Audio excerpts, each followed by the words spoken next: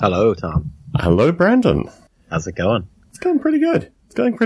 Sounds like you've had a bit of a rough night, so we'll do what we need to, and if you just fall asleep at any stage, I'll continue on podcasting without you. It wasn't too bad, and the puck is still going to drop, and I'm going to see it for Calgary tonight, so I'll be up real late. Very good. Oh, if you're waiting already for something in the future, then let's fill the time accordingly. No rush at all. I'm good. I'm very home. Good. Yep. Do you have a large unboxing knife close by? Oh, yeah. Hold on. Let me grab it. Not at all. All right. Oh, I'm ready. The sound effects are perfect. Oh, thank you. I was thinking of sending you clothespins and mulligatawny soup, but then I just decided, probably not. Oh, I would have consumed the mulligatawny for sure. Very good. Oh man. So was it actually on your porch? You just missed it? Was that what happened? Or no, I wasn't home at the time. Oh, okay. Yeah, and so no one had said anything to me that it had arrived. And then I said, I'll check, and sure enough, they brought it inside. And I said, very good. It is here. Because when you emailed me first thing this morning, I was like, oh no, it's clearly been stolen, because in our area, package thieves are just, a dime a dozen actually. So I just assumed some package thief has gotten this thing. So they would have been not expecting what is inside here, I'm guessing. Well, I don't know. What's the deal with package thieves anyway? I mean, what do they expect? Anyway, sorry. Continue. And continue with the unboxing. I like that topic. Yeah. I had a buddy. He stole a package one time. This is like in the late 90s. And it was like a blizzard. And he goes, I just stole this package. He comes and picks me up. And I go, why did you do that? And he goes, I don't know. I just saw it and I took it. I go, what's in it? And he goes, it's a raft. It was the middle of a snowstorm. It's like an inflatable, like boat type thing, like a heavy duty one.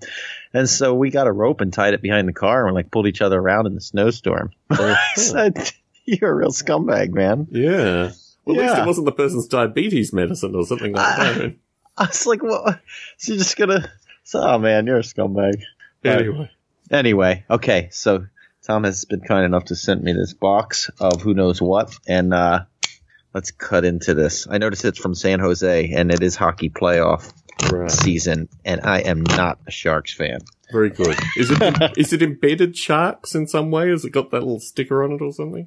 No, but I looked at the box. I said, that's filthy Sharks, unless they're playing Anaheim. And then, of course, I would put a Sharks jersey on in a second. Very good. But enough of that. Let's get to the contents. These are all sound effects, by the way. I don't even have a knife in my hand. Oh, look at this bubble wrap. Oh, my. So this box is about the size of a, well, I don't know.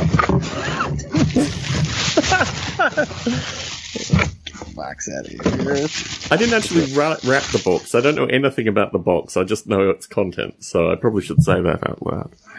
No, it's just a flat rate shipping box from the U.S. Postal Service. As anticipated, that was what I hoped it went out in.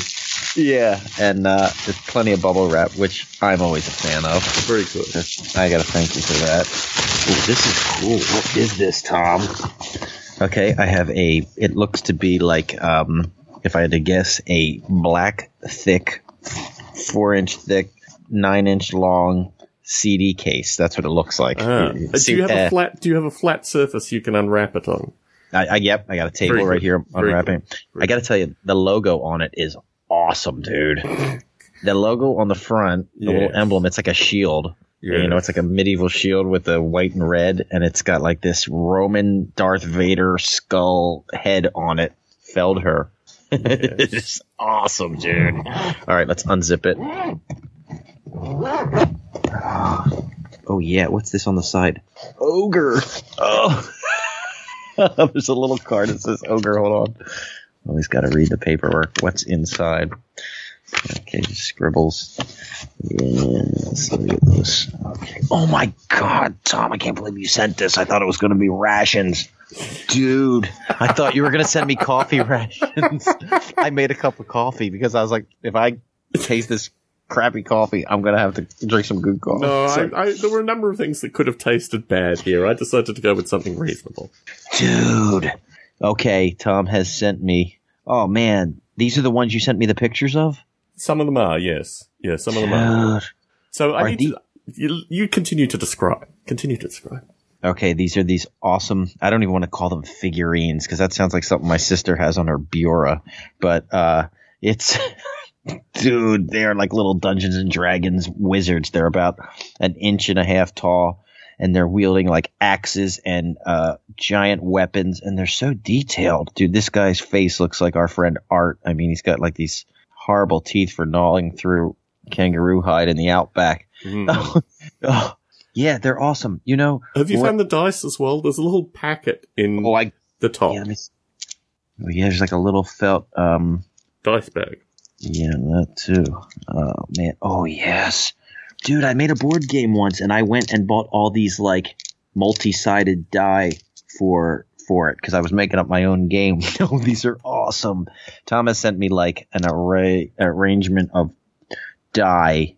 Well, I like to call them dice. It just sounds better. But yeah, one looks like it's made of scope.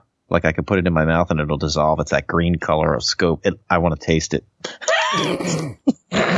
It looks so good. So in full disclosure, I'll describe how this happened. I have probably, I don't know how many, more than 300 of these little figures that I do for D&D night. I've rolled it out over a long period of time. It's not all happened at the same time. And most of them never get used. So every D&D night, I kind of arrange them and work them out and what have you. And I thought, screw this. Brandon's really going to like this. And I kind of talked to Art about it after the fact. I'd already pre-assembled it, and I said to Art, what do you think Brandon will do with these? And he said, this is clearly going to be exactly as you've enacted this evening. So my view was it's probably, I don't know, maybe a 1/7 of the miniatures that we use at the D&D night, but I just put a small smattering together. There's a slightly naked, what is she? She's a berserker, a barbarian dwarf figure who's moderately not safe for work. I included her. There's a little rat-like goblin who has a wolf headdress. I included him. The Charian Crawler, which is the long kind of slug-like thing with the tentacles out the front. But yes. the one that's standing up with the tentacles standing outward, forward. He's a bit like what's the the squid character on Futurama. He's yes. So he is a mind flayer, which is like a classic D&D creature, which Art actually identified when he first came out when they encountered him in a dungeon.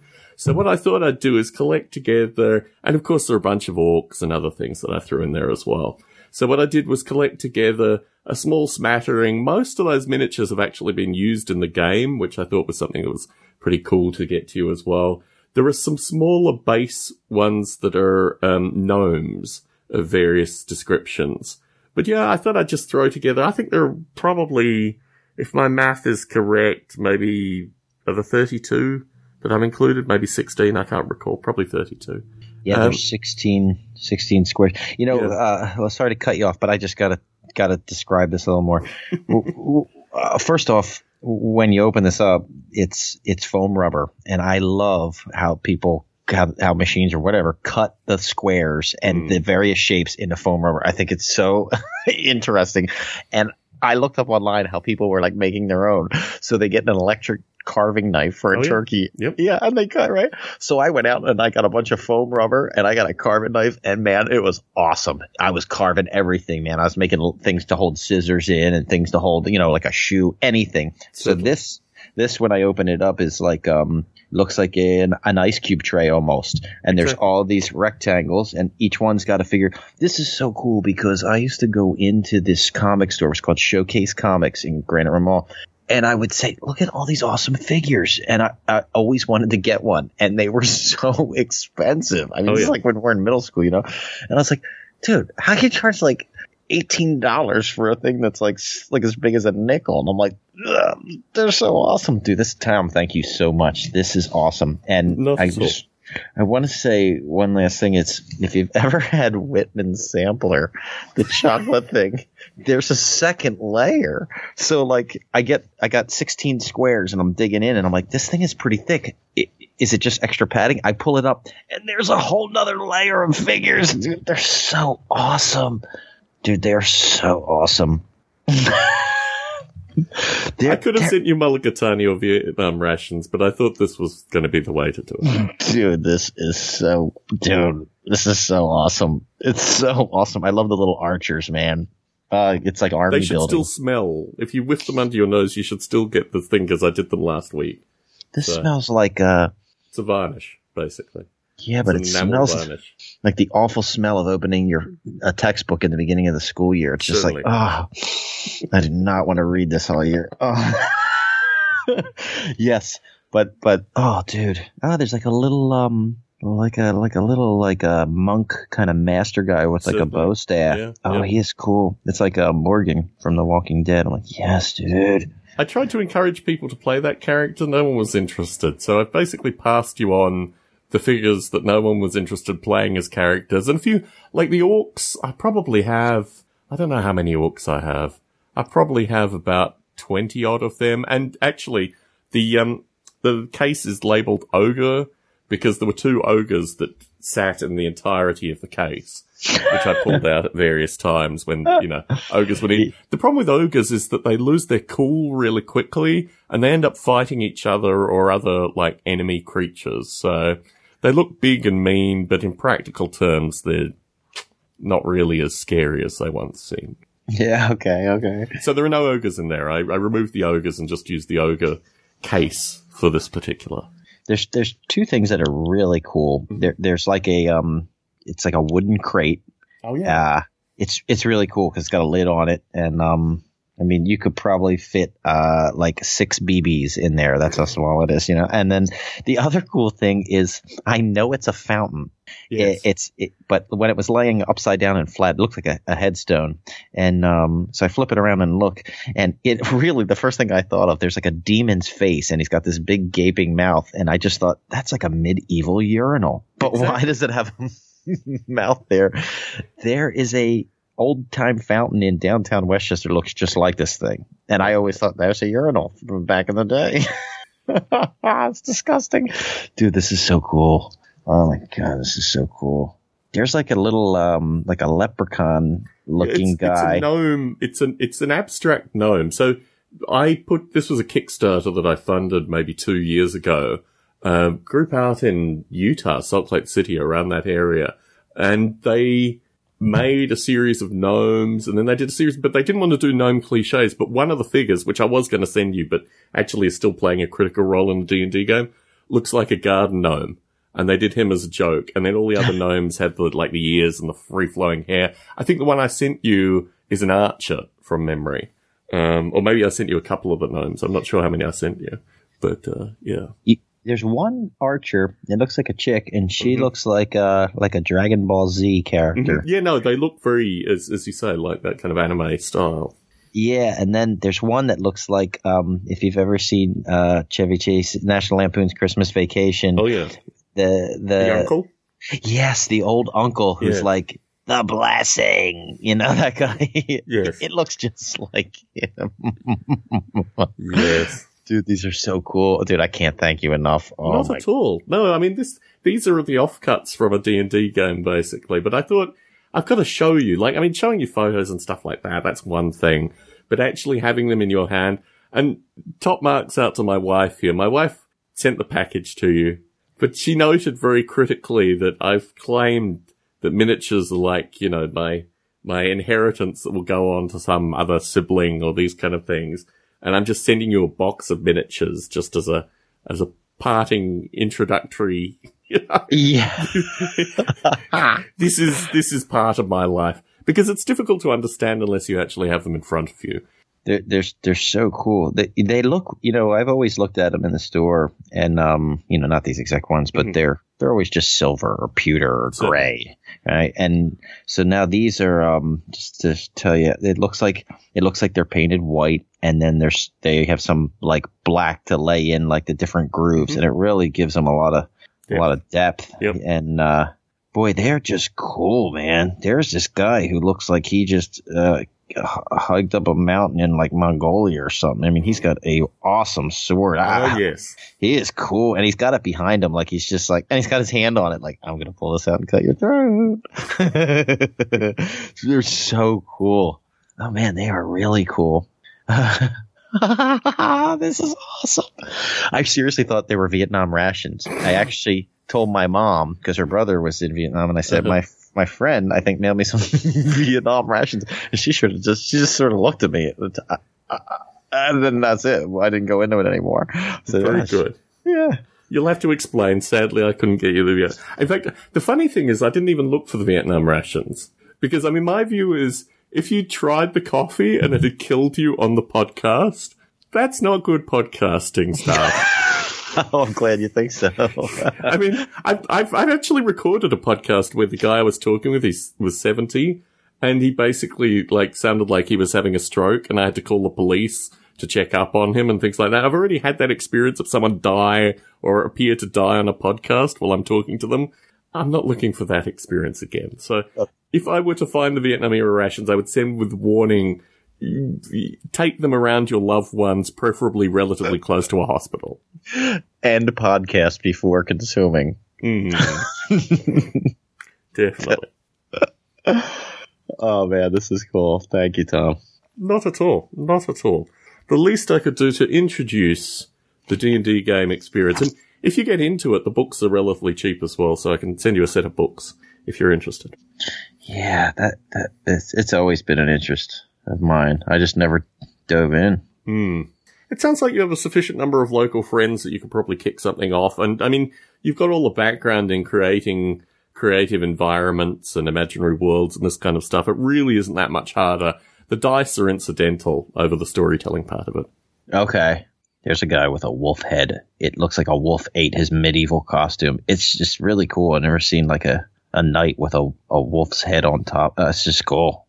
It's just awesome.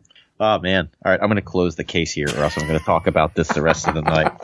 I want to cut the rubber shield off the front, and sew it on my sleeve. It's like that cool. Very good. Yes. Well, it ticked all the boxes as anticipated, and I'm sure our mutual friend Art will be very pleased associated with this.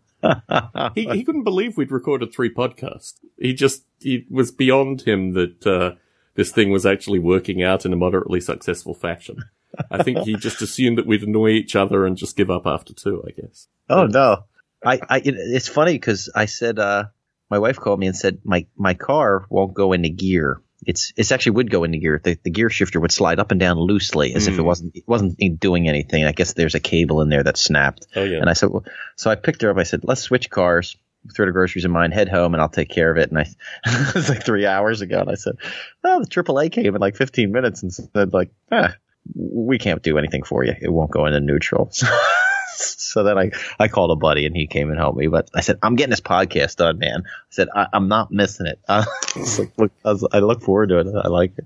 Very good. Very good. We've gotten listener feedback, actually. Similar folks seem to be enjoying this as well. The first feedback we got was from a fellow called Paul Brian Hancock. Now, I've met Paul Brian Hancock. He is one of these long-time podcast followers of mine. He was in Adelaide, South Australia. I'm not sure if you can imagine this, but very flat, some coastal land. I went there to meet up with a group of listeners, and there must have been about 15 people that showed up, including Paul Brian Hancock, and also a guy I went to high school with. Now, I went to high school about 2.5 days drive from this meetup. But it turns out that the guy's wife's father was one of the listeners to Model Rail Radio and had just by chance invited him. So I met Paul Brian Hancock there. Very nice gentleman. He's a retired investment banker, of all things. Anyway, Paul writes, I'm getting into this. I like the way both of you give each other space to talk. It's a real dialogue about interesting stuff. Looking forward to the artwork. Please don't include the cement dust in the illustration as it sounds terrible. I prefer to think of Tom poking around in a relaxed way like something out of Charles Dickens, rather than the vision of a worker in Chernobyl. Once again, thanks. Is there any pleasant... I mean, I can't imagine a Charles Dickens character being a... I guess the adults in Charles Dickens were okay. Anyway. Yeah, they're a bit cozy. I guess so, yeah. Please, sir, please, some more podcast. Just a little more podcast. Anyway, the second piece of feedback that we received is from a gentleman who's known loosely in the model rail community as Bambi. His name is Robbie Grutzar, but he goes by the nickname Bambino, which is too long. We just shorten it to Bambi. Anyway, he says, Tom Bartley, you facilitate all your podcasts brilliantly. Not to come off as a fanboy, but all the ones you do are very interesting. I often catch myself almost answering back as if I'm in the conversation. Keep it up, and yes, my family hoarded a World War II CDN ration pack. My grandpa always said everything in there was good. I guess he's a Canadian. CDN must be the Canadian military in the Second World War. I'm not sure what you do with a World War II ration pack, but anyway. Oh, you eat it. I guess so. Well, no, they hoarded it. I mean, they hoarded it like, I guess, when the nuclear strike comes, this is to, what they need to do. So cool. I should point out to folks, we have a Facebook page now. We have a Twitter account. We have a website. We have a podcasting feed for this. So if folks want to contribute, many, many different ways to participate. Love it. So we've covered the great unboxing in my list of notes. I wanted to talk to you about something, though. This was on my topics for this evening. As a collector, I've noticed that there are two strategies that I typically see with other collectors. The first is to collect everything, and the second is to collect things that are aesthetically interesting. And I think unless you just like collecting everything, most of your collections are based on what you find visually interesting, right? Absolutely. Yeah. It's funny. My wife laughs at me because she's like, you pick your sports teams by like, and other guys at work, they'll say this player, that player. I say, I picked them on the logo and the colors. They're like, what's wrong with you? And I'm like, if I don't like the way it looks, how can I even get into it? And that's how I pick everything. I got friends that laugh at me because they're like, you'll buy like the dumbest toy at the dollar store. And I'm like, but it looks cool. I'm like, I only want that one. I won't buy like a whole set of something.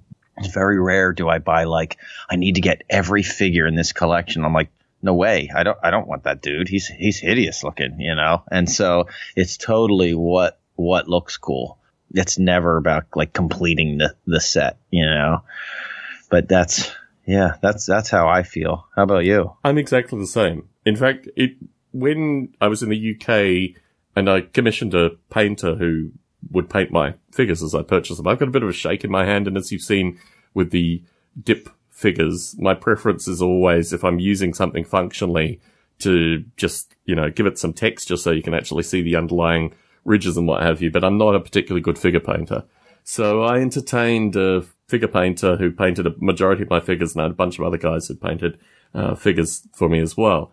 But the main guy would always get frustrated because I was really, really, really eclectic.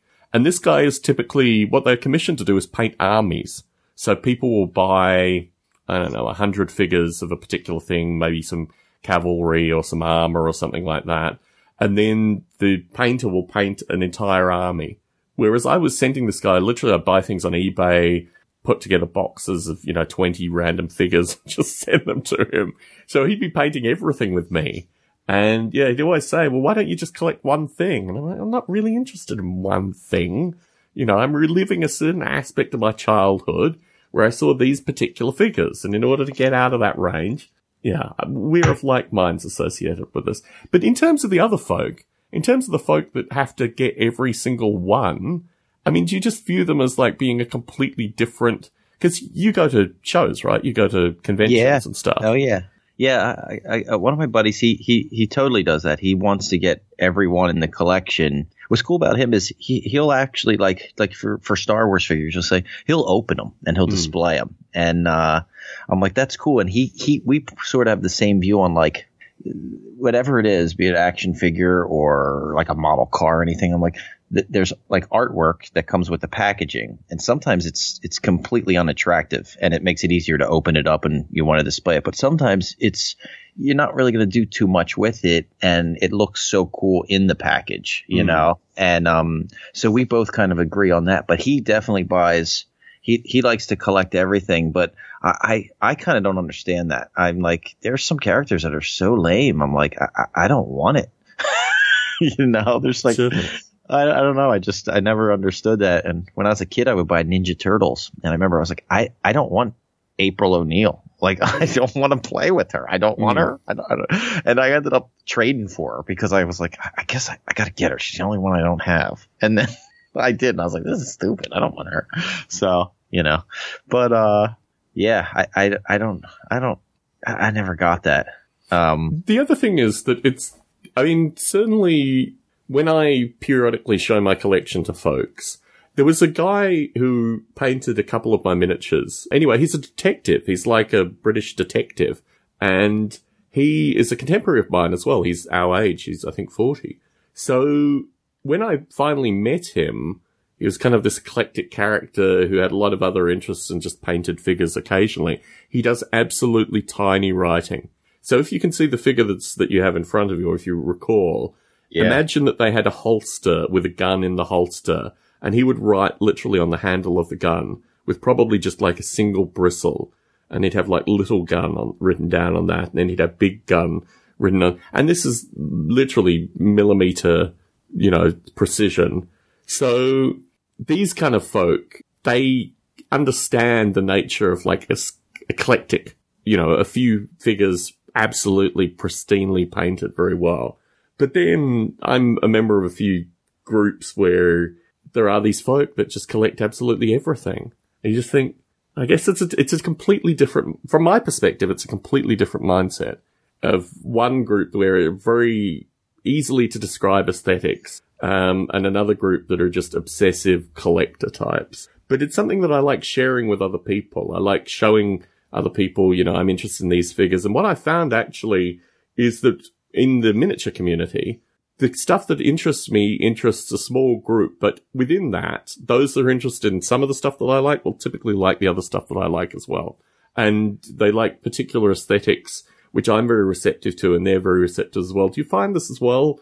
I mean, do you find people that like the same stuff that you like within your collections? Yeah, it's really kind of, it's odd, but it isn't. It's like, you know, yeah, it's exactly that. But like, you know, I'll say, oh, I like G.I. Joes. And somebody else say, well, yeah, I sort of like G.I. Joes. But then I find they also like, you know, like Schwarzenegger movies, like Predator and stuff. And I'm like, oh, yeah, like they like that. And then we start talking about like Bruce Lee movies. And then I'm like, oh, you're a hockey fan? It's like we all sort of like it's weird. There's so many different collectibles within that this enormous realm that's not just figures or figurines or like, you know, it goes to board games and it goes to arcade games and it just expands. And I'm like, there's so many people that like all this stuff. And I can remember telling a friend of mine, it was 6th grade, and there was a dance, and he said, are we going to the dance? Like, what are you going to do? You know, like, what are you going to wear? And I said, I'm not going to this dance. I said, I'm going to make a G.I. Joe base tonight. And he was laughing at me, you know, and I was like, he's like, what are you talking about? And I said, I got a big base to make tonight. It's Friday. I'm going home. I'm going to build a fort and everything. And he's like, we got to go to the dance. And I said, dude, I have no interest in that. I said, I need to build a base. I need to get this done. I'm going to have a big battle tomorrow morning. Like, he was like telling my friends, they were laughing at me, but I was like, I got years to do that other stuff, man. I said, I got to get some playtime in here. And like, there's so many people that are into it now. It's like, it's cool. And the conventions are cool. And just to go back and touch on the topic of people that really collect everything, I really appreciate those people, because there's certain guys you'll see, and they'll have like, let's say there's 10 of this in the first set of whatever.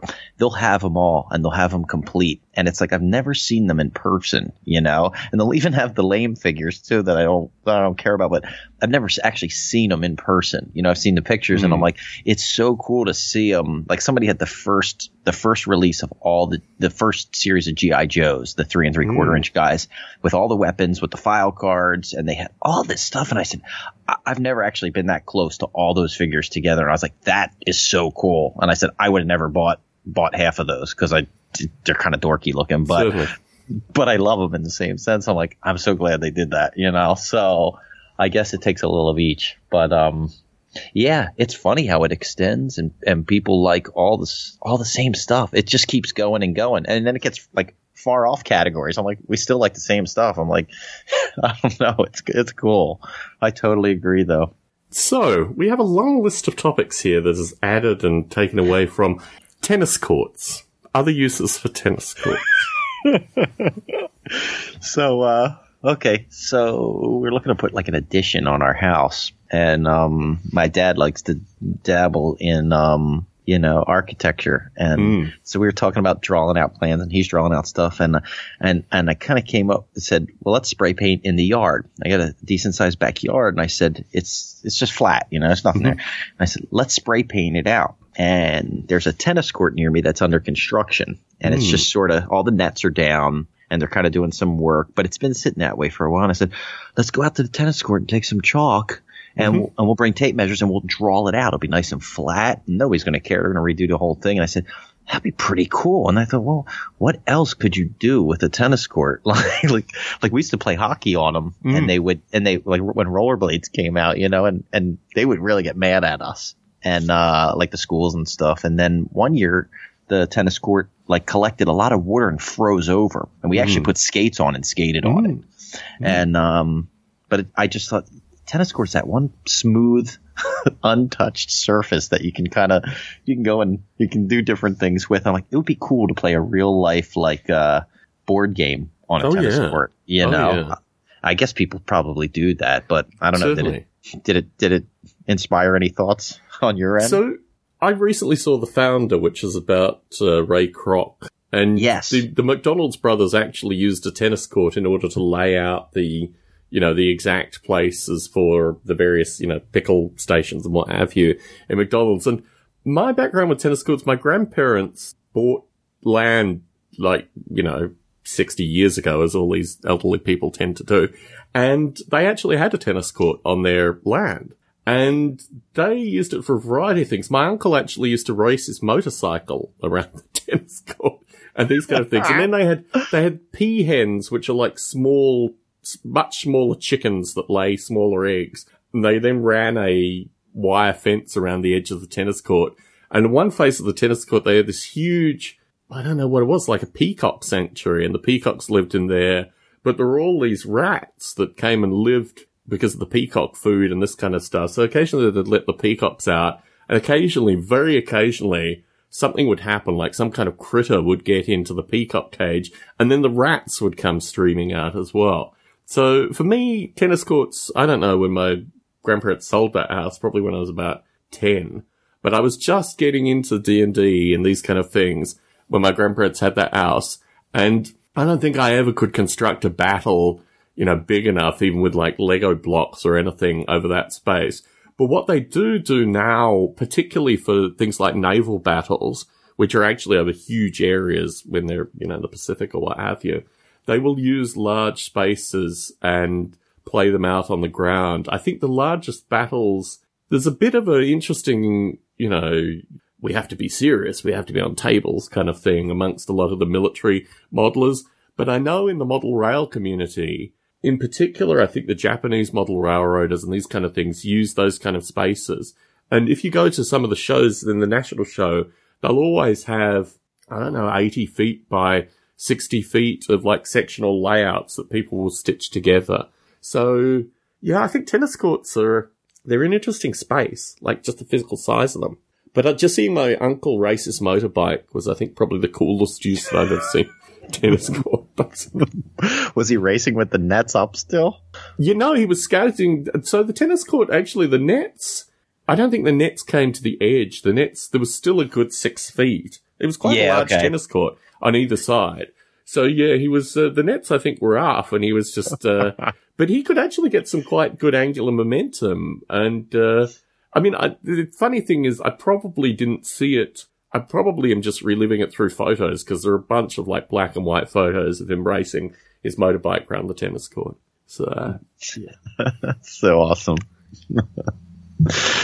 Yeah, I don't know. That just sort of popped into my head as thinking about. But so what are you going to do with your backyard? What's the plan there? What architectural feat will go in the backyard? Well, I got a real small ranch house. And so we basically just want to extend the back of the house and put on a master bedroom and then extend my kitchen. My kitchen's really small. And there's actually my house was built in I think it's 62 it was built in. And so we're basically extending the whole back of it and put a master bedroom, a bigger kitchen, and sort of we turned one bedroom into a dining room and knocked down a wall, which when we knocked down the wall, we found some old business cards in there. And I found an old baseball card from 1963 in there. So I think maybe the builders threw that in there because that was around the time when they built it maybe. But yeah, it's weird. Some of the digging we've done, I've come across a lot of pull taps for beer cans and toys, like little broken pieces of toys. So I guess maybe the dad just drank beer while I watched the kids play before. But yeah, just extending some stuff on and making a little more living space, hopefully. So interesting. Yeah. So we were planning on using the backyard as a sketch pad with some spray paint. My neighbors would probably love it. Very good. Very good. Speaking of discarded things, sea glass was a topic that you'd floated. I love it. Do you have any interest? Oh, so I typically lived about 2.5 hours from the sea, but we'd always go to the coast at least once a year.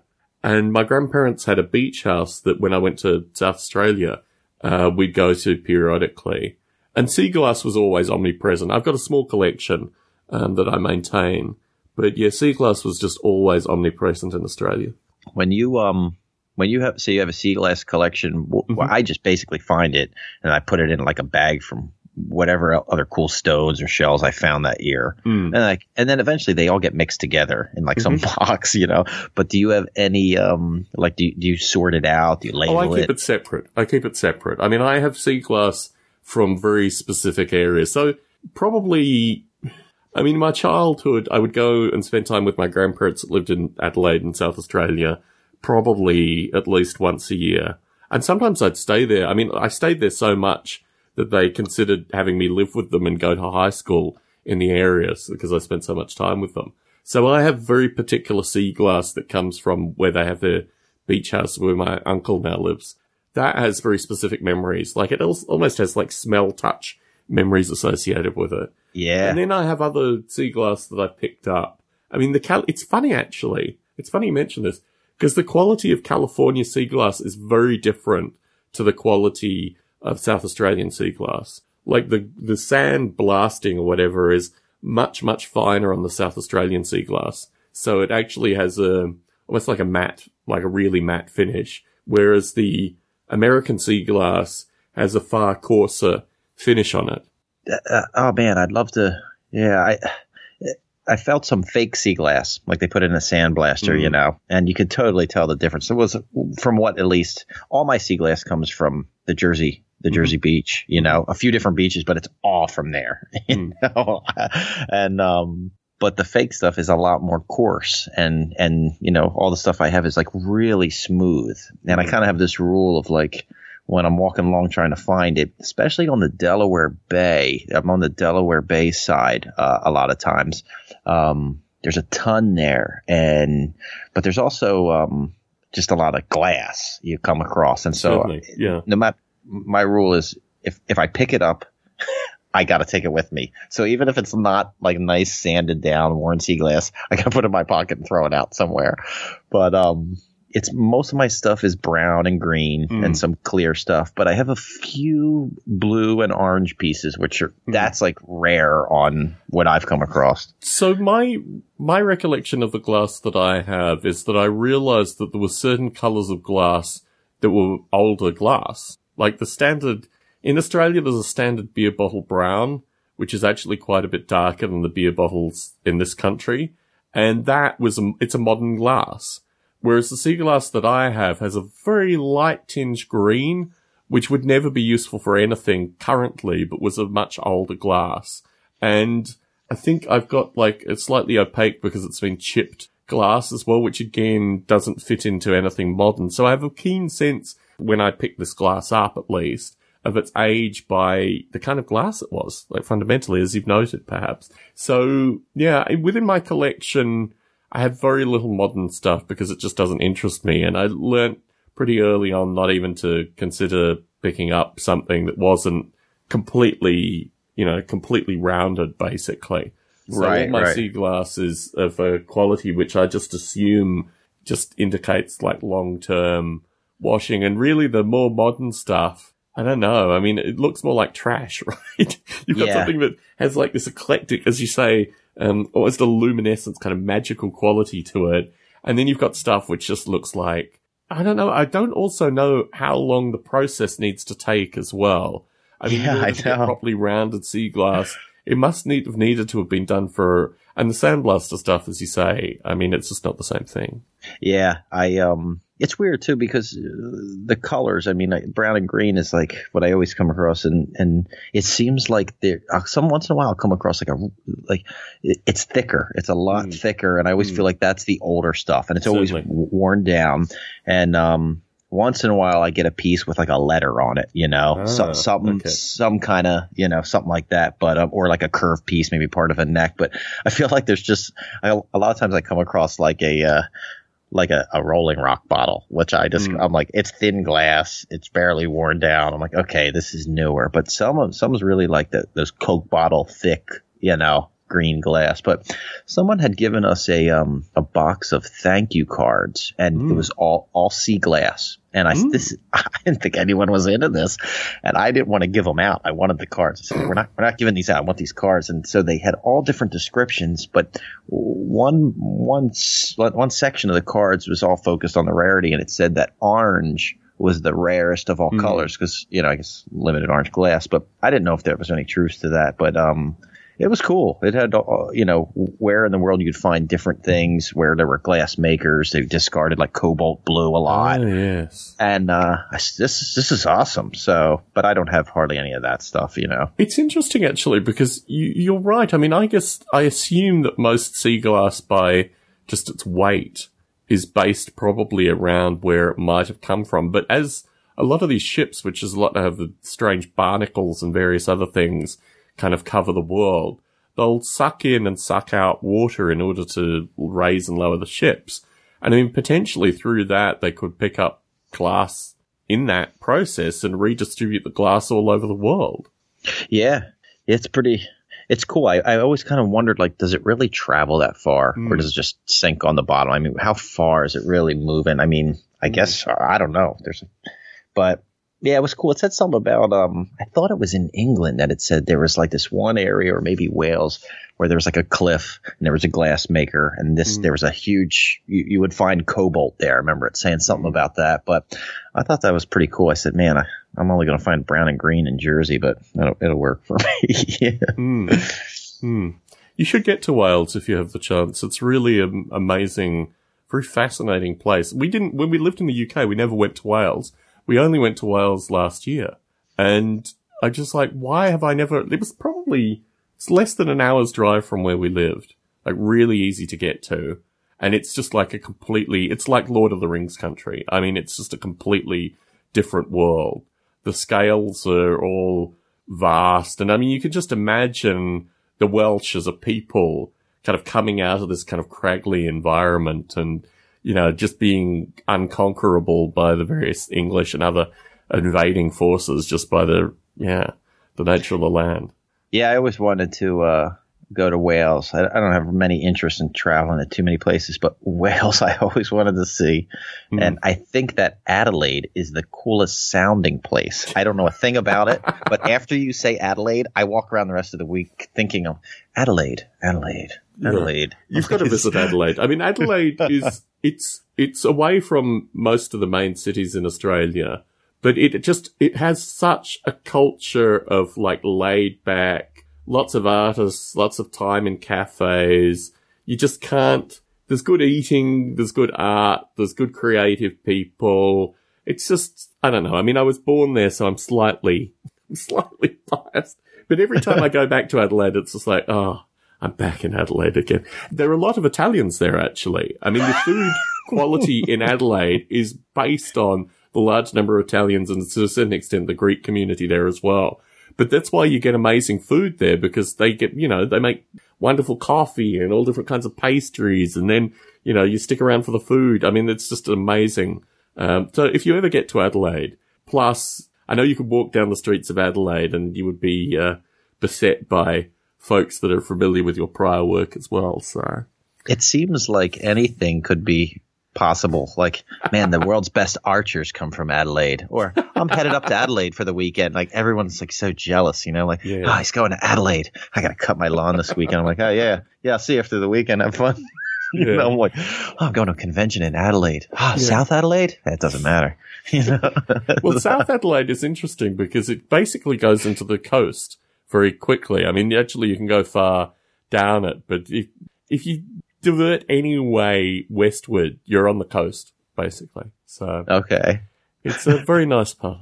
Anyway, moving on. What else? I'm sorry. No. No. Yeah, let's move on. No. You can feel free to interrupt me and take this thing in a completely different direction. What Aussie Rules football team would you cheer for? I don't want to say root for, but what would you cheer for if you were in Adelaide? Oh, it's the Magpies. The Magpies are the local team. That's the Magpies? Yeah. Okay, I got 2 Magpies shirts, so that all works out good. Yeah. In fact, it's funny, actually, because you mentioned falconry as a possible topic. Oh, yeah. And the closest thing we have to falconry in Australia, although they're completely and utterly uncontrollable, are magpies. These birds, these are the Brandon Camillo birds, actually. In mating season, their testicles swell to some like unbelievably alarming size, and they basically just dive bomb people. I've personally had them impale their beaks in my skull.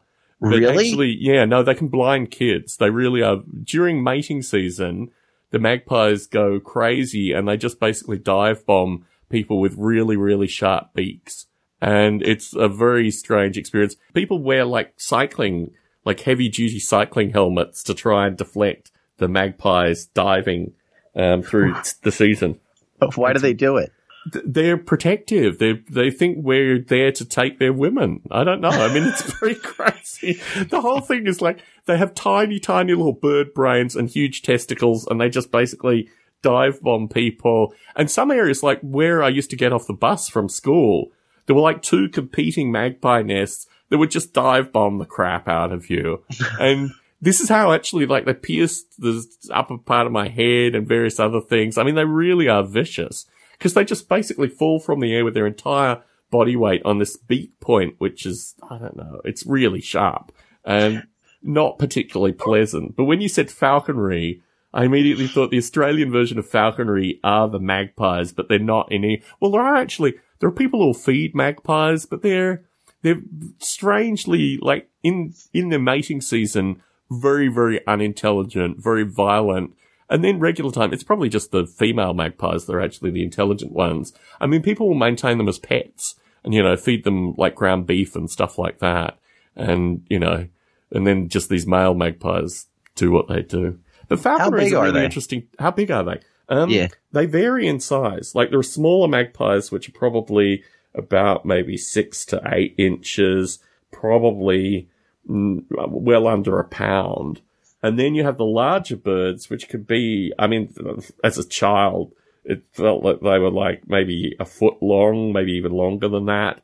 And, wingspans. But when they dive you, they basically become missiles with beaks out pointing, just like, and sometimes they use their wings to actually coordinate a dive bombing attack as well. So what I remember, you get off the bus and you just hear this, and then it just punch your head. And afterwards you'd be like diving for cover as you got off the bus. The psychology of magpie attacks is very, very strange. But yeah, probably, I don't know. I mean, roughly once a year they blind a kid. But the thing about Australia is the native species are like respected in a very, very curious way. So kangaroos are just in plague precautions. I mean, kangaroos haven't really had a natural predator, ever. The dingoes weren't really a natural predator for them. And, Australians felt bad because they introduced species like the rabbits. These are British and Irish Australians introduced the rabbits and these kind of things. But now the kangaroos, you can be in a suburb of a city, a major city, and you just have kangaroos bounding through. They just coexist, in this environment. They walk out in front of traffic, this kind of stuff. Kangaroos are remarkably good eating. I want to point this out. So for periods of time, they do have culls and they do have some form of farming of them. But kangaroo is really, really delicious meat. Slightly gamey, really long tendons. So it's like, I don't know, it's like if deer had really long tendons. But it's really very low fat, slightly gamey. It has its own unique taste, but it's pretty good eating. So, I didn't know that. Yeah, there's so many deer here. I mean, they're just everywhere driving home at night. And they love running out in front of you. Oh, yeah. Yeah. So falconry. Yeah. I don't know. My friend's father was into that. I guess he sort of still is, but maybe not so much. But, he would train them, and I would always ask him, I said, what about, do they just take off? Can't they just fly away? And he said, oh, yeah, you eventually get to that point where, you got to kind of turn it loose and see if it comes back. And it's like the make or break point. And do they ever just take off on you after you train them? And he said, oh, yeah.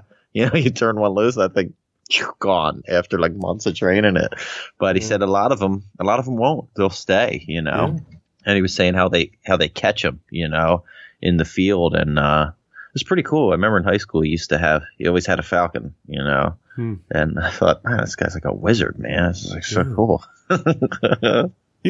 Two interesting points about falcons. The first is savethefalcons.org. I need to point this site out.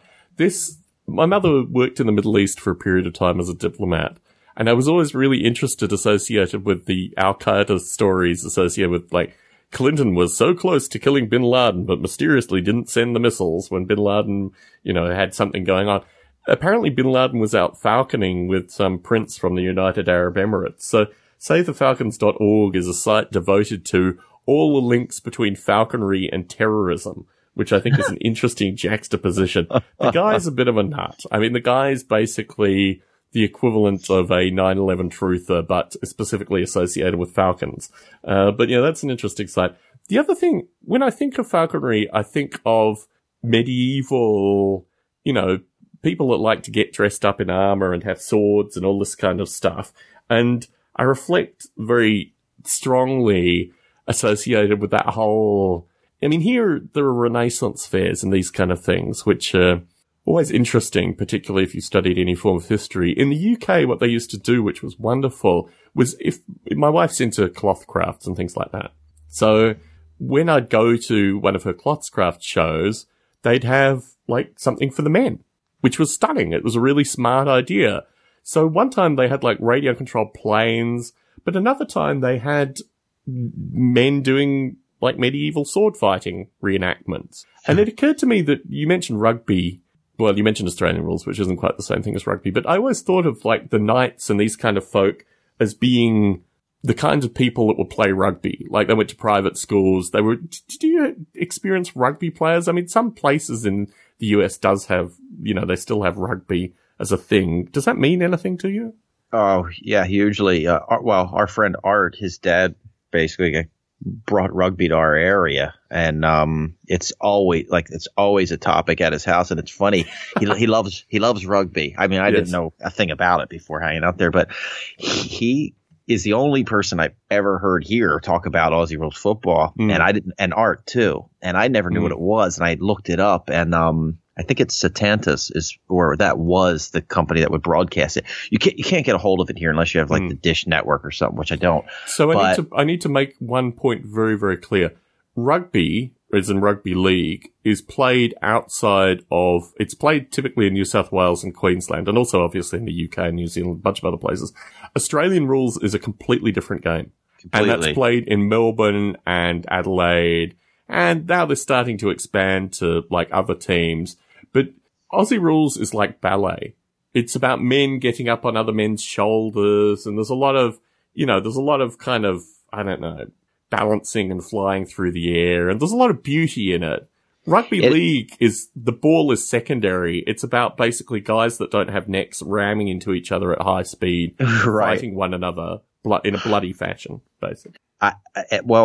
So his dad would always go on about rugby, and I would say, man, rugby's the worst sport. I would really try to get him aggravated because he loved it, and I would always do this various things with him, and he would get really mad at me, and then I said, but Aussie rules football, that's a sport, and then he would smile again and get so excited, and I said, tell me about Aussie rules football. And he would like just go on and on. But Art and Lee always would go on about rugby, and I remember Art would play it, and he would always be like smashed up and injured, and I said, it reminds me of like the first Ultimate Fighters, where like the guy would go out and fight, he'd win, and then the same night he'd have to fight again, and then he'd win, and then he'd have to fight again. These guys would be like maimed trying to make it to the end. And I said, I don't know how you can play week to week. I mean, it looks so brutal. Here's how they do it. They start at a very young age. So where I'm from, where I kind of grew up, wasn't Adelaide. It was a place called Canberra, which is the capital of Australia. Outside Canberra, there's a place called Captain's Flat. These kids would start age maybe 6, 7, 8, and they'd wrestle pigs. Now, you might have heard like the old, I don't know whether it was the gladiators or whatever, how they'd grow up with bulls wrestling bulls. Well, these kids would grow up wrestling pigs. And by the time they were 16, they were just solid muscle. They had no necks.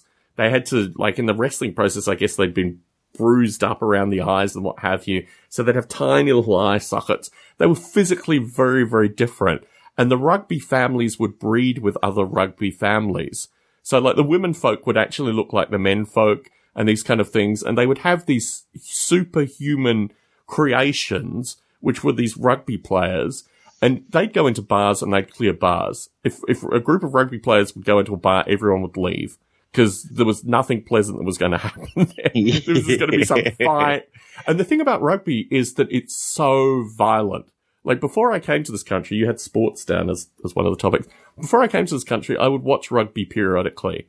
When I came to this country, there was no sport as violent as rugby. So I started watching boxing because it was slightly less violent, slightly made more sense. But in Australia, I once knew the captain of the Australian rugby team, and I had to interact with his son.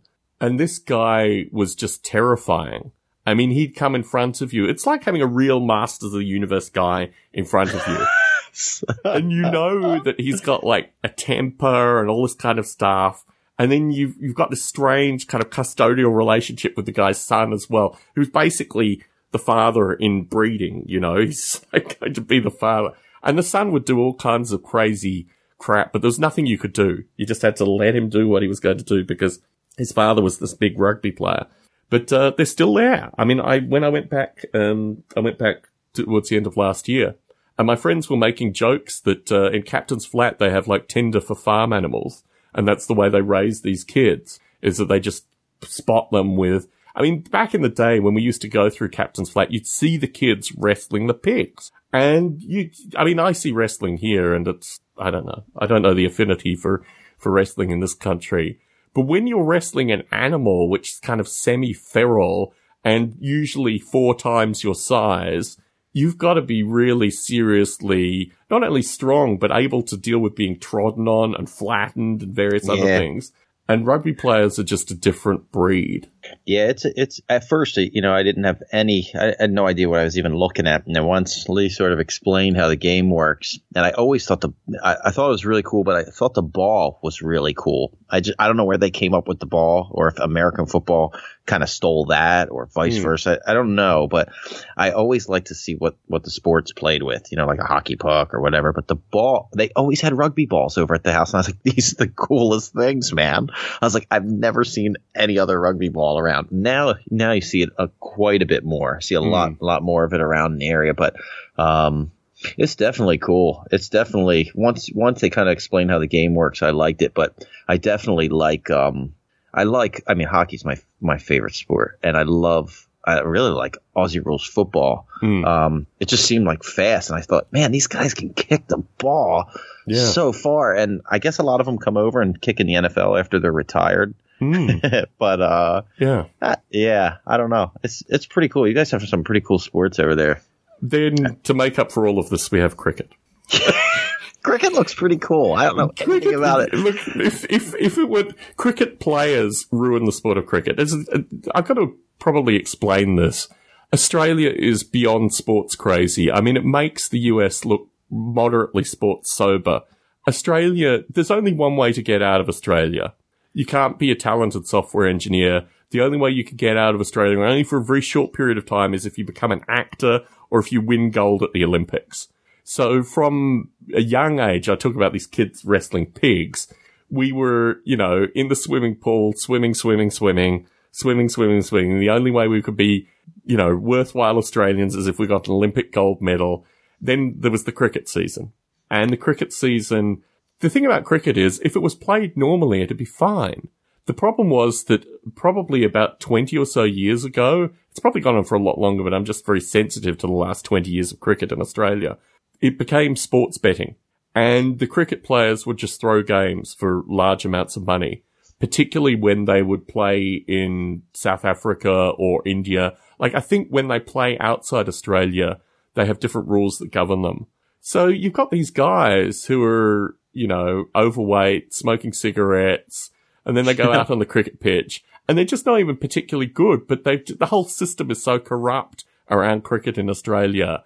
And now I go back and I watch the news, and of course the cricket players are the stars, and you hear what they say, and it just makes absolutely no sense. I think cricket as a game for children is probably a relatively good thing. I was always the wicket keeper, which is, what's the catcher behind the, you know, who gets the balls thrown at him in baseball? It's basically the same thing, except you have to kind of crouch down behind the wickets. There are 3 wickets with things on the top, and just wait for the ball to come at you. And it's a really, really hard ball. And if the kid is a good, I can't even think what they're called now, a bowler. If the kid's a good bowler, then the ball will come at you at pace because they put spin on it and they do all these kind of tricks where they bounce the ball on the ground. And then what they're trying to do is bounce the ball and get it up and hit the wickets without the guy whacking it with the cricket bat. So, I don't know. Cricket was never, I mean, I had to play it. And I played it for a number of years because there were just no options. But as soon as sports weren't compulsory in Australia, soccer I liked. Soccer was one of these games that was like long distance running because eventually everyone would get tired. And if you could manage your energy, you could actually get a second wind in like the second half and actually do some interesting stuff with soccer. But yeah, sports is just a different thing in Australia. And actually I was thinking about this as a topic. The only sport that my wife follows now, I don't follow any sport. I used to follow periodically boxing, but the fighters just don't have any character anymore. And I don't know, I don't really follow other sports, but the only sport my wife continues to follow is competitive eating. And that is a very, very curious thing. Oh, that's great. Wait, who's your favorite boxer? Oh, you know, it's funny you mention that because just in terms of batshit crazy, I like Mike Tyson. I like Tyson. There's nothing. There's a song actually, which I was wondering if you'd ever heard, and I'm trying to think what its name is. It's basically a series of Tyson quotes that are so unbelievably offensive. It's by Die Atwood, the South African band, and it's called, what's DJ High Tech is something. If you do a search for Die Atwood DJ High Tech on YouTube, and it's a series of really obscene Tyson quotes. Now, the DJ High Tech is actually gay, and most of them are associated with kind of prison sex and other things. And it seems really, really offensive when you listen to it. And then you realize this is just from a single press conference that Mike Tyson gave in 2003. Like all these things associated with, romantic prison rendezvous, let's just put it that way, are all verbatim Mike Tyson quotes from a single press conference. So when they released this track, it was like the censors came down, everyone was like, this is disgusting. And then it was noted that actually this was a Mike Tyson press conference that people had, that had been televised. Perfectly Fine, Entertainment Tonight had covered and all this kind of stuff. So I think Tyson, just in terms of like absolutely the quintessential, like genius boxer. And I mean, obviously there are plenty of other genius boxers, but Tyson, just absolutely brutal. And really, I mean, what the sport, you have all this highfalutin nonsense associated with boxing. No, it's about these men that can knock out other men very, very rapidly. And it's interesting, actually, that you mentioned the Rocky trilogy, because that was something where I don't know, through my childhood, whatever, I never watched boxing.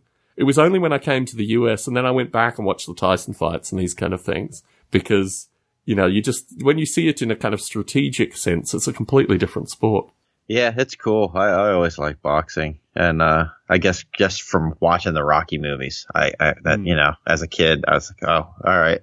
And, sure sounds different when they're hitting each other. But yeah, Tyson, there's a cool documentary on Tyson. I don't even know the name of it, but it's pretty cool. I mean, it's all interviews with him and just, you know. Yeah, I've seen one recently where you're just basically moving towards the ear-biting phase. Like the ear-biting Tyson. And yeah, I've watched a documentary on him recently as well, and he's certainly one of the. I need to forward you on the D. Atwood song though, because it's kind of a continuation of a number of themes that you started with in your musical career. I think taken to a certain perspective. You had down Sunny D as a topic. Yeah, what is Sunny D, dude? It's disgusting. What is it? I've never drunk it, but we have local taqueria liquor stores, which is just the area that we're in. And they, like, when my wife gets sick, for example, she'll send me out to find orange juice. And I go to all the local, I shouldn't do it. I don't do it anymore, actually. But when we first moved here, I'd go in, they have nothing that's living or ever has once been living in the taquerias. What is Sunny D? It looks like it's like vitamin pills that have been crushed up and mixed with something. It's like, I don't know it's like that orange thing that runs around Bugs Bunny, that big furry orange thing. It's like his mucus. It's so gross looking. I don't know, but it seemed like when I was a kid, so many people had that in their fridge. I tried it once and I was like, it's so thick. It's so foul. And it's still in the stores. It's just so repulsive. Yeah. I think it's melted down Hot Wheels tracks. Right. No, I've never had any.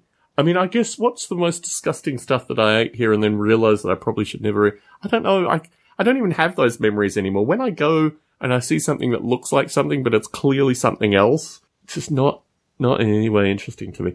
It's, inspired by Lee Webb. I was talking with Art on Tuesday, and he was talking about Lee's chilies, where he had blended Thai chilies with jalapenos. I'm a Thai chili aficionado. I've got a batch that I'm growing currently. I had a bush that I maintained for like 4 seasons, just based on the quality of the chilies. Have you ever delved into hot sauces or chilies or anything like that? Yeah, I love his hot peppers. And he's given like he said 2 different things about how he's crossbred them and what peppers are in the crossbreeding. But he said the jalapeno, habanero, Thais, and chilies. And another time he switched one of them up and said there was something else. But he's given me the plants. I've grown the plants many times. And, we slice them up and they're tiny. They look like ornamentals. Mm-hmm. And we slice them up and then we pickle them.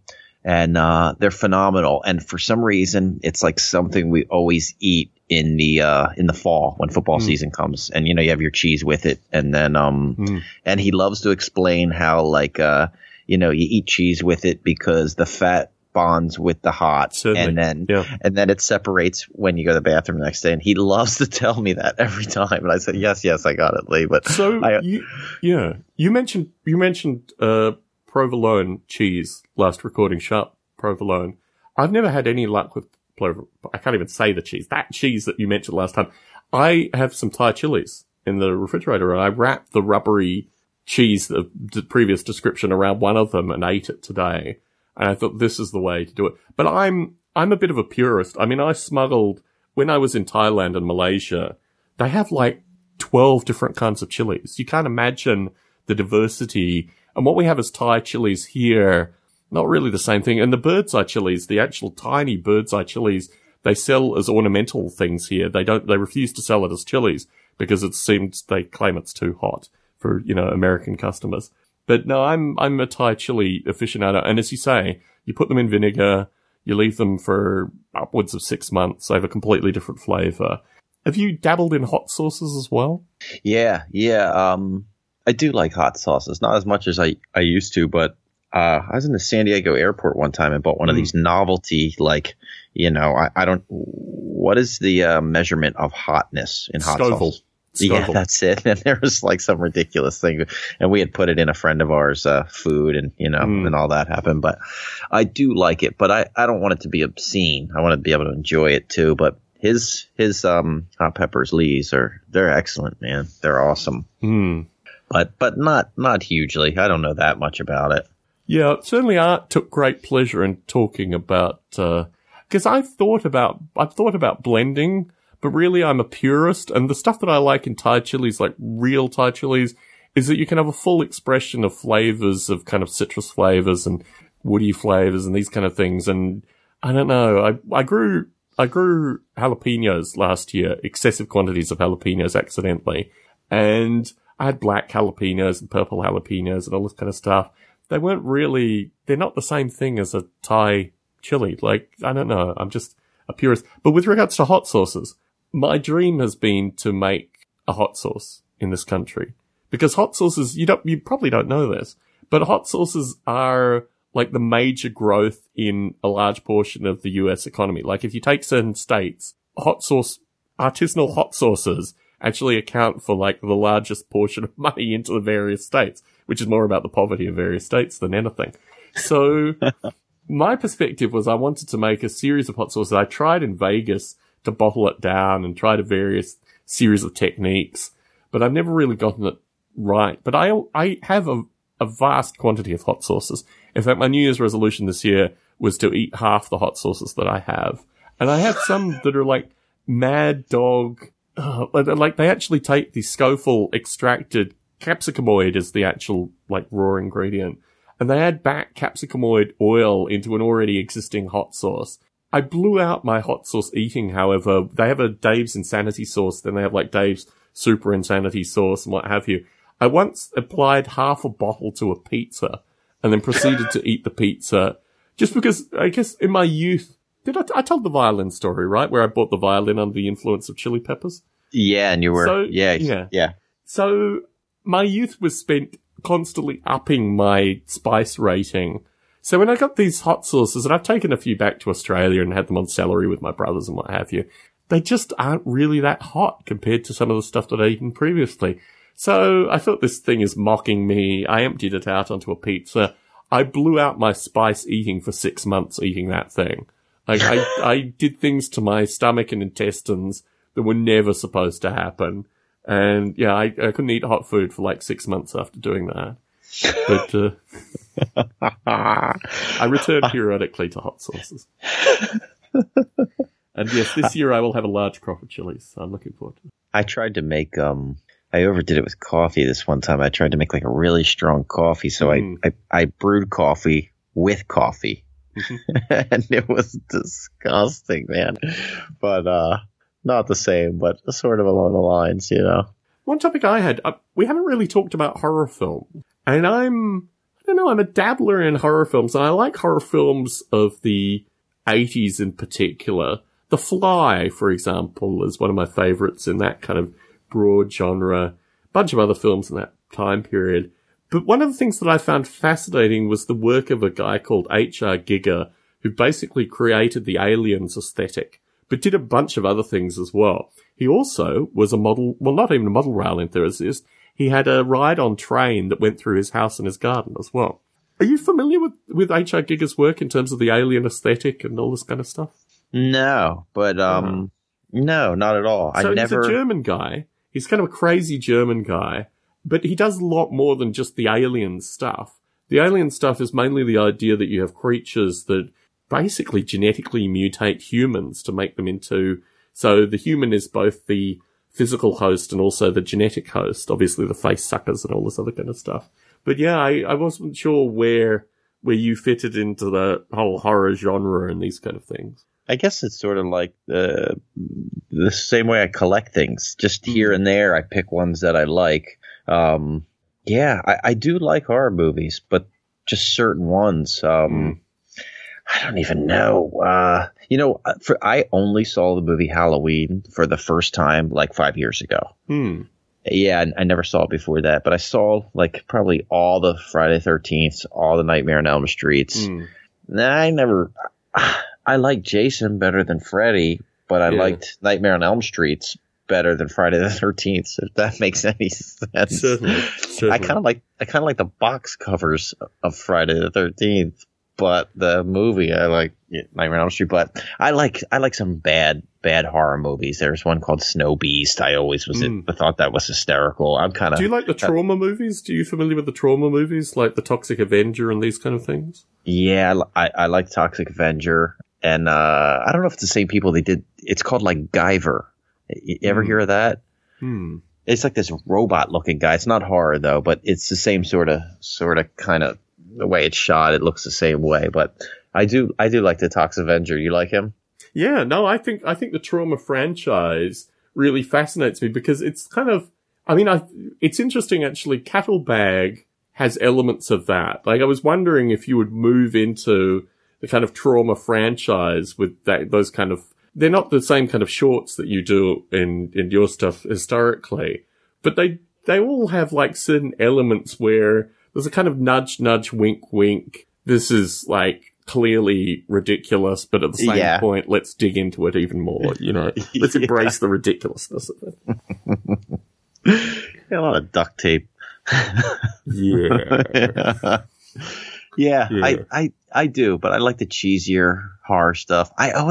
I got a fascination with why the blood is so orange in those movies. It's like so weird looking, but yeah, I don't know. Why do you have a favorite of horror movies? Well, I went back and I saw The Fly again. The Fly strikes me. It's interesting actually because what would you classify RoboCop as? That's a futuristic movie, right? But it's like an action. There's a lot of horror in there too, though. I mean, there's a lot of blood, a lot of gratuitous like violence associated with like limbs being blown off and things like that. So you're right, it is action. But I think there's a kind of dark future element to it as well. It's not traditional horror, but it's certainly got a lot of blood. Oh yeah. Yeah. You know what, RoboCop, I kind of look at like a lot of action movies. I'm like, there's like action, there's horror, but then there's just all around cool. There should just be a category called it is cool. This is a cool ass film. And like RoboCop is cool, but like there's some Chuck Norris movies that are not cool, man. Yeah. I'm like, I do not like these at all, And there's some Van Damme movies that aren't cool and horror, but there's some that are just like, man, this is such a cool movie. And yeah, RoboCop does have there's a lot of like gory stuff going on in there, man. That guy gets hit by the car. That thing is awesome, Yeah, it's pretty vicious, the robot, like, You have 5 seconds to comply. Yeah, that's like, everybody knows that. It's gruesome, man. You're just like, oh, this guy is done. But yeah, it is. That's like way deeper than just action, but it's definitely, it's so cool. Yeah, so I think probably The Fly, RoboCop, these kind of films. And I mean, Schwarzenegger's films are in a completely different category. I mean, when we were thinking of when we were putting down names for this podcast, like the character names in Terminator 2, and I mean, for me, Terminator 2 was probably because I'd come from LA a couple of years previously. When my parents separated, my father moved to LA, and I went and stayed with him for a month, but because of him working, I went to school in LA, and that was really a seminal thing in my life associated with there's this other place. And yeah, so the LA components of Terminator 2 I liked. I also think it's the first Schwarzenegger film where there were kind of contemporary age people in it. The first Terminator is beautifully dark, but I think the second Terminator is just an orgy of Schwarzenegger being Schwarzenegger. And yeah, they, as you say, they're a different genre of film. Again, they're their own thing. Yeah, they're cool. I only saw the first Terminator like 3 years ago. Wow, that's it. I saw pieces when I was a kid. I saw the Terminator get crushed, and a lot of bits and pieces, and but I never sat and watched the whole thing. I kind of saved it. Like I saved Clockwork Orange forever. And I watched that about 5 years ago, and now I love it, but I saved the first Terminator, and I'd seen all the other Terminators, but his movies are so cool, man. Running Man. The first Terminator, Running Man is another one. When my parents got divorced, my mother got a video, like a VCR.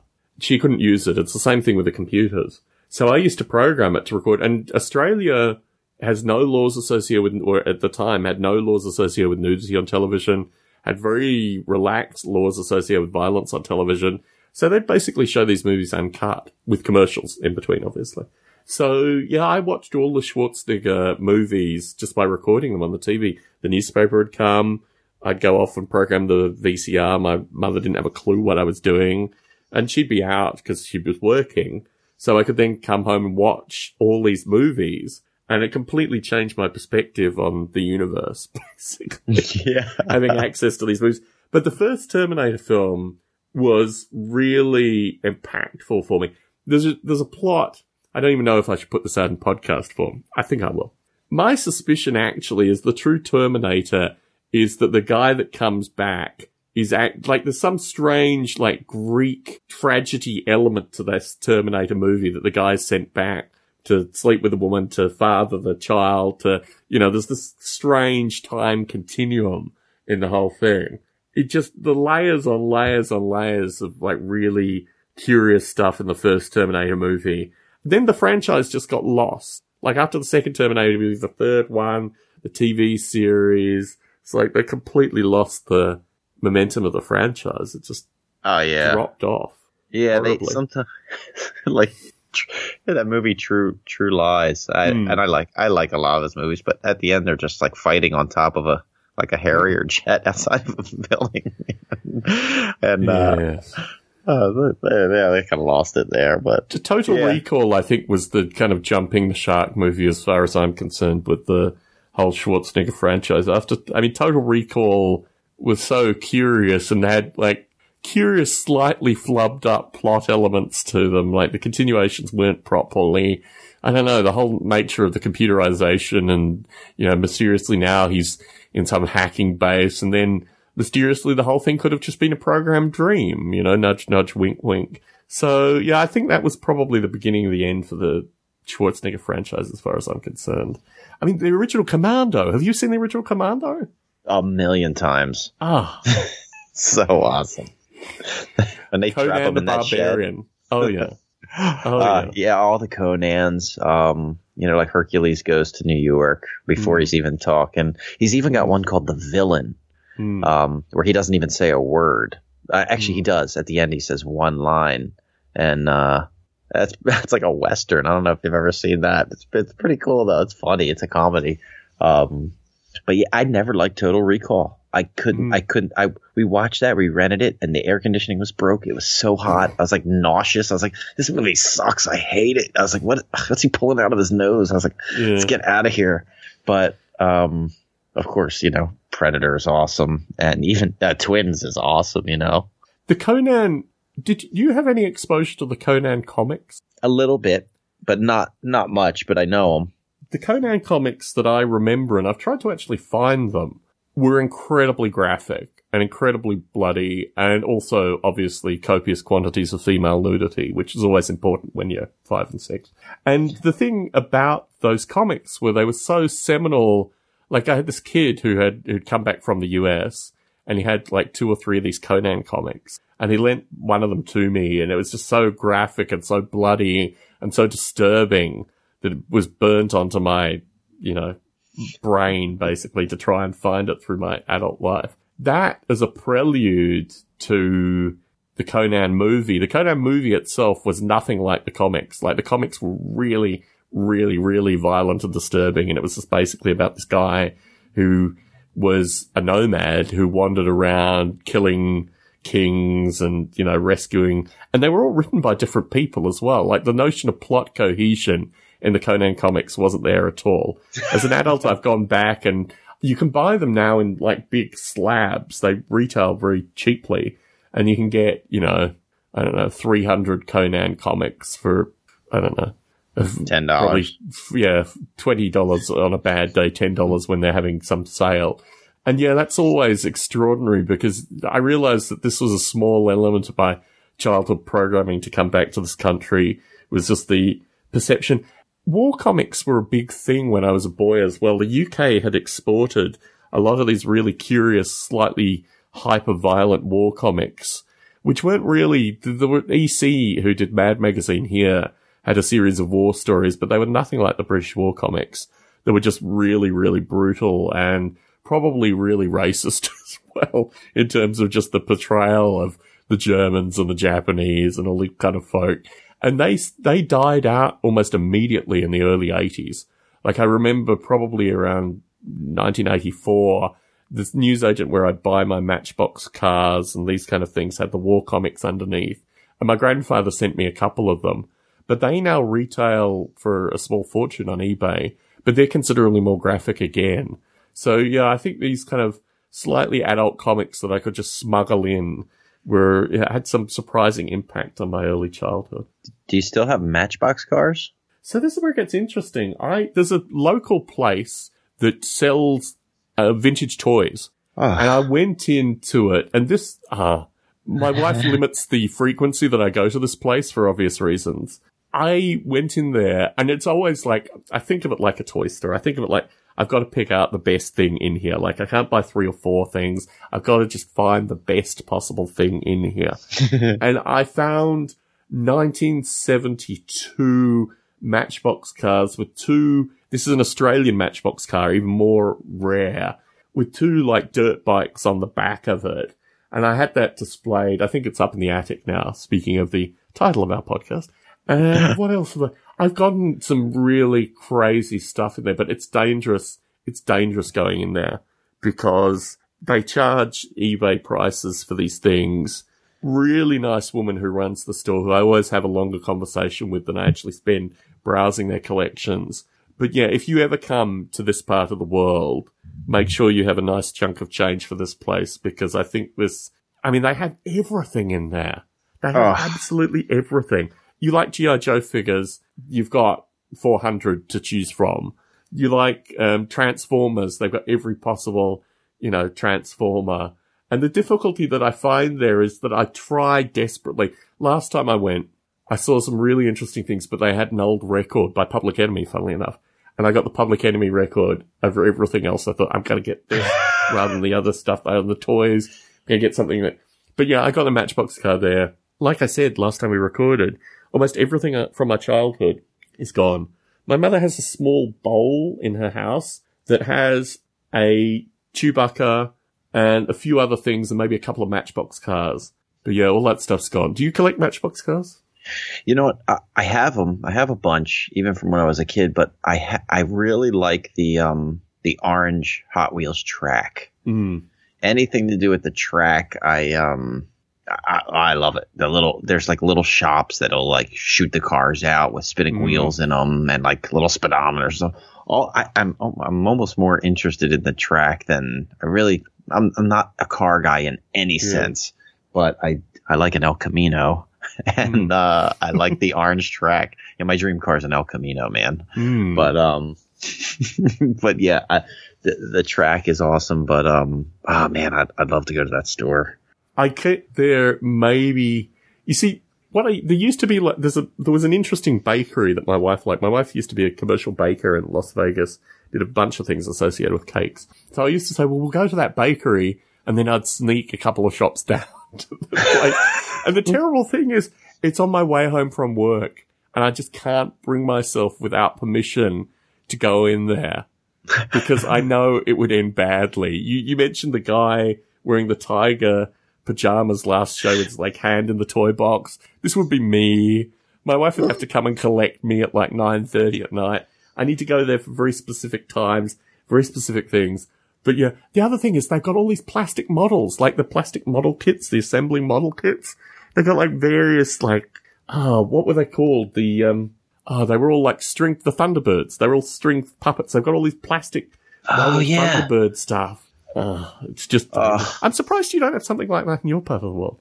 We got some stuff, but, not as, it's never focused on what I'm actually going for. There's actually, a model railroading place close to me, and it's got 2 stories, and the downstairs is all toys, and it's cool, but it's awesome. Don't get me wrong, but there's no old G.I. Joes. There's no old He-Men.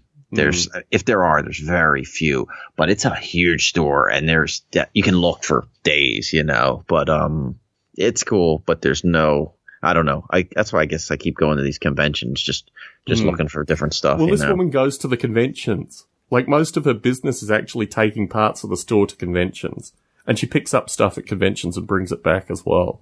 So she actually, when I go there, she'll always give me the card saying when the next convention is. It's usually in San Francisco or somewhere in the region, and she said, yeah, I'm going to be showing there. But yeah, this is a store that I think would seriously, I probably need to get there just to film within it. She'd be pretty cool about that, I think, and just show you some of the filming, some of the stuff that they have there. But yeah, the thing is that it's completely and utterly disorganized. That's not totally true, but she basically just has glass cabinets that have, like, she has the wrestling figures glass cabinet, and then she has the Star Wars figures glass cabinet. So you're constantly, like, peering over the top of things, trying to look in, see if, what's back behind there. You see an Optimus Prime arm from the back and this kind of stuff. Alas. So cool. We are reaching the Skype bug point, so if we want to continue this call, I need to restart my computer and call you back. Are you up for continuing to talk? What time does this game start? Oh, they're at first intermission already. Oh, damn. You've been talking through all of it. Yeah, they're losing, so I'm kind of glad I didn't see it. But very good. But I just peeked at my phone. It's 2-1. But if you want to wrap it up now, let's wrap it up. Yeah, let's wrap it up at a high point. I'm going to scream at the TV a little bit. Very good. Pleasure talking always, Brandon. Let's do this thing next week. Definitely. Good talking to you, Tom. Take care.